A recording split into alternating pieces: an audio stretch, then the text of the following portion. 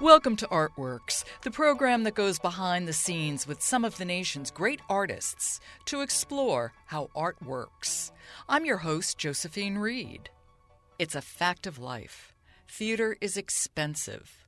Producing plays costs a lot of money, which means getting a play produced is difficult at any age. But if you're young, it's almost impossible.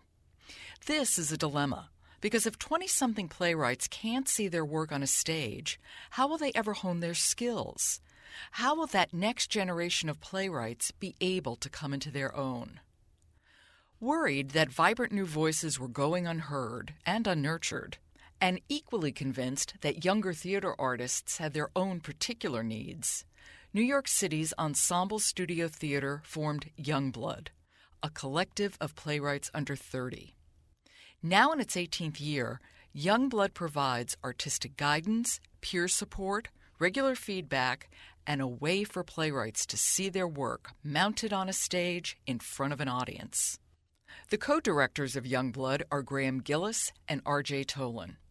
I spoke with them in New York City and asked them to tell me more about Youngblood. Here's Graeme Gillis.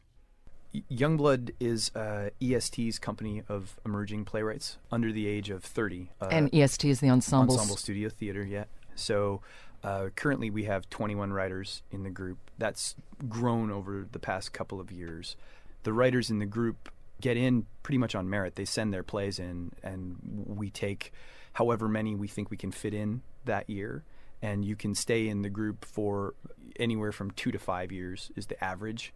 But some people stay. One girl joined when she was 19 and stayed until she was 30. Why do you think it's important for younger playwrights under 30, to have a place and a group that they can come to? RJ? Well, it's a hard time when anybody's just getting their career going in a field like playwriting that has so few ways that they can get feedback. You know, most of them have been in school, and either they're just out of school or they're a couple years out. And things that sort of validate them professionally as a playwright are just, there are very few of them, and they're hard to come by. You can put together readings with your friends, you can do a fringe show, you can self-produce stuff, but unless you're getting into one of the handful of programs like Youngblood, like Emerging Writers Group, unless you're getting read at the institutional theaters, there's very little that can say, yeah, do this, stick to this. People other than you alone at your laptop believe that you can be doing this. And so that's something that Youngblood tries to do, is just read their work, meet them, and say, yeah, good, we want to support you for as long as you're in the group. And the nice thing about being in that group is the talent is of a very high caliber, and they look around and they see these other writers who are also doing it, and there's just almost a mutual belief that comes out of it. And it's as important as all the other stuff, all the programming that we do. That faith in themselves is as big as anything. And what happens when you're 30? I mean, are you given a gold watch and a handshake? And immediately kicked out the door. Yeah, without a backwards glance. Not even a cocktail? Not true. No, there was plenty of cocktails. We stopped returning their phone calls. When they're 30, yeah. No, usually it is a dramatic event when they turn 30 for them and for us, honestly. Yeah. In the year that they're 30, they don't get the boot on their birthday, but they actually are pretty fastidious about it themselves. Like they know when their last year is coming, and they half the time, we're not tracking their age that closely, and so they just, let us know that it's time to go. And sometimes they just rotate out because either their career is taking off or they've just gotten what they need to get, and that option is theirs. But usually when you turn 30, you get the year of your 30th birthday, and then, hopefully you stay related to Ensemble Studio Theater.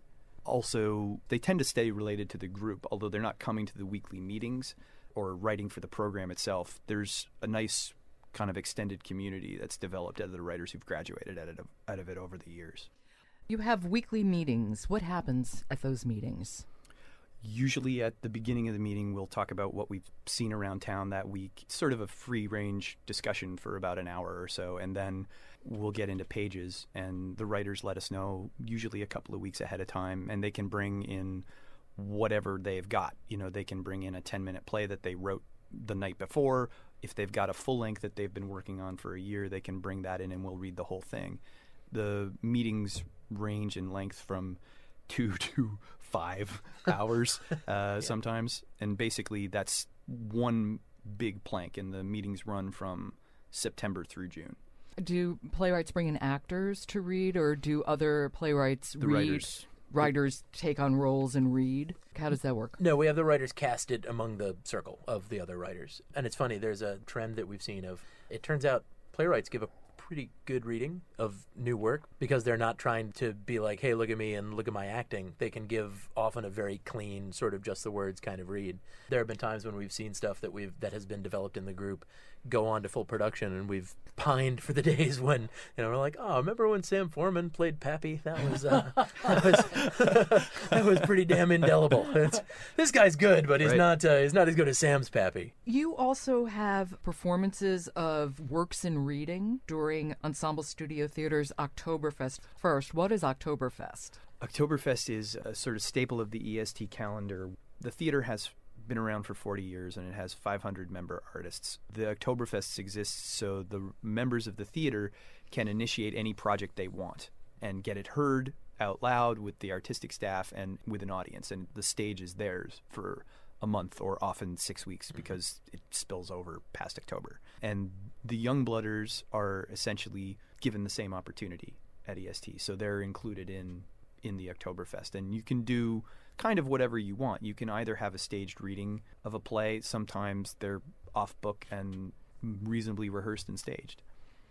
And that's different from the reading series that you have. Well, the Bloodworks reading series that comes at the end of the season is part of what happens at the weekly meetings. Is the idea is while they're doing all the other writing, because there's a lot of different programs that are going on in the course of the Youngblood year, they're also working on a full-length play, so that they know that at the end of the season there's this festival where there's going to be actors, there's going to be audience, and you're going to have this chance to have your play heard. And what's happened the last couple of years is the plays from that 21-night reading series are called for the Unfiltered Workshop Production Series, which we do on the main stage at EST every year. So between 3 and 5 of those plays, the next season get 3 weeks of rehearsal and couple of weeks of performances, and it kind of has a continuum to it. We sort of keep an eye out at the end of the year reading series, sort of looking for the scripts that feel like they've gone where they're going to go on the page and in reading, and that really feel like they're at the threshold, and to take those last steps in development as a new work, they need to be in the hands of a cast and in the hands of a director and up with some design in front of an audience, just to really give them a thorough road test. On its feet. Yeah, exactly. And off book, and they're really quite thoroughly done if on a low budget and with shared technical elements. And those aren't open to review. So part of it is just realizing the play. And for a lot of them, that's the first crack they have at really doing that with professional actors and professional designers. And for playwrights, how important is that? It would be like a dress designer having to design a dress and only see it on a mannequin. Or only sketching it. Or only sketching it. You really... No, exactly. You need to hear what it sounds like in the mouth of somebody else. Well, the hardest thing for a writer is it's wonderful to have readings. Readings are great, but if all you do is have readings, then you can't help but start to write for readings, and then your writing becomes kind of dead in a way. Kind of you invest a lot static. You invest a lot in your witty stage directions. Mm-hmm. And for a young writer who is still figuring out what their writing voice is, the opportunity to actually, when you say he pushes him or she kisses her, to have that happen in front of you, it's just such a different deal. Like, you can't underestimate it. And that's one of the things that we've tried to really ramp up over the last 5 or so years at Youngblood, is just the number of times that they're writing something to be rehearsed and performed. And even if it's really quick, even if it's a 12-page play that we do at the Youngblood Sunday brunch, after 3 rehearsals, it's up, it's on its feet, it's off book, the lights go up, the lights go down, and it's in front of people, and they get to really see, how did that work? How did that go from my head to people watching it? We try to get them that experience as much as we can. So it's in your head that I write plays to see them performed and staged, rather than I write plays to have them read and rejected. Yeah. And I would also think that since theater is so collaborative as an art form, moving young playwrights particularly into that collaborative process as soon as possible can only be a helpful thing. Because that's something that you find, especially young playwrights. Even colleges, even if they knew in undergrad that they wanted to write plays, there are often not really those channels where their work is getting done a lot. So we'll have very, very talented young playwrights in their early mid-20s who have never interviewed directors. They've never talked to a director about their work. So if they get a chance at production, people say, "Well, who do you want to direct?" And they go, "I don't know." What did they and do I don't. anyway? Yeah, and I've literally never sat and had a conversation with a director about my play and gotten to judge. How do I figure out that this is the right person to shepherd the play, out to the audience? Let alone having a meeting with a designer or realizing when you write, he takes the violin and smashes it, that's going to cost $100 a night, to just figuring out the real practicalities of what it means for this inspiration to have all these other people make it happen. You mentioned earlier there are a lot of workshops that young blooders can take. Give me an example of what you offer and how that works. Usually what happens, as R.J. was saying, in the season, a big goal in the Youngblood year is that you're always writing. You never stop writing. You always have a deadline. You always have something that's going up. So in addition to the Oktoberfest and the Bloodworks, which are reading series, there is the Unfiltered workshop productions, which get 3 weeks of rehearsals, just like an equity showcase or what have you. And then they get 2 weekends of performances, off book and fully staged. The season starts with a 10-minute play festival. That it's one of these where you pull your cast and director out of a hat, and you have a short period, like a week, to write a play for them, and they have a week to rehearse it, and just sort of gets you in the mix. And usually that's right after you've joined the group. Like, you get the phone call that you're in Youngblood. You come to the first brunch, the first Youngblood brunch of the season. You get introduced on stage, and then you immediately are picking actors out of a hat so that you have a play due the next week. And then the Youngblood brunch is this series that we run first Sunday of every month, where people from the public get pancakes and bacon and mimosas and Bloody Marys, and there are 5 plays around a particular theme each month. So this month the theme's going to be science. Other months it might be mothers or God or pirates. Yeah. The erotic brunch, that was a memorable one. And most of that stuff is, except for the Bloodworks and the Oktoberfest, we have all these names for our things. Everything else is off book. Everything else is, you have to recognize that has to be staged in some way. So over the course of the year, that they're always, all 21 of them have a couple of things that they're working on for us in addition to anything else that they might be doing outside. Now, here's the question. Playwrights are often playwright directors. Youngblood, the focus is pretty much on playwrights, not directors, not actors. Right. Yeah, we've got a couple of playwright slashes. We've got a couple of playwright / actors. We always joke that we let them in spite of that. Isn't Graeme a playwright / actor? That's right. That's right. That's right. You've just insulted me. I have. I think he's pretty damn good. Oh, yeah, stop. Don't. Yeah, that's all we need. No, he is. We just cast him. He was actually just did a piece in one of our Unfiltered productions this year. He was in Josh Conkel's The Sluts of Sutton Drive as the creepy mailman. Yeah, I grew a mustache. Yeah, he grew a mustache. That's right. To great acclaim. There's a feeling that, we are looking for folks who decided, yes, playwriting is what I am doing in the theater. That doesn't preclude them doing other stuff. We have some very talented performers. We have some folks who've had an interest in directing, but we certainly want it to be their main thing. Getting paid as a playwright is very difficult. Mm-hmm. Is there a way that Youngblood tries to help with financial support, not necessarily give money out, but help people in terms of finding jobs or finding out where money might be had? Is that one of the things you do? To some degree. I mean, part of being in Youngblood means it's a foot in the door and you have an advocate for us, so we'll push them for whatever we can push them for. We'll try to recommend them for whatever we can get them in for. We'll direct them to jobs if we hear about them. At EST, a big part of the life at that theater is the EST Sloan Project, which I'm also the director of. And that's a commissioning arm for plays about science. That's a collaboration with the Sloan Foundation, right? So there's a lot of good early career grants for that. And usually the members of Youngblood, just honestly by the strength of their submissions for it, 2 or 3 of them a year get commissions through that. And then wherever we can, we'll kick them money for the various workshops or productions that we do throughout the season. Okay, here's the question. How many members of Youngblood actually can live off their work in the theater? None. Yeah. Yeah, but that's the deal, right? Yeah. I mean, and it's not just current members. It's even rare among alums and even the folks that are established. That's the huge dichotomy in the industry is you can be doing very well, and it can still be extremely difficult just maintaining a life in New York and paying your rent.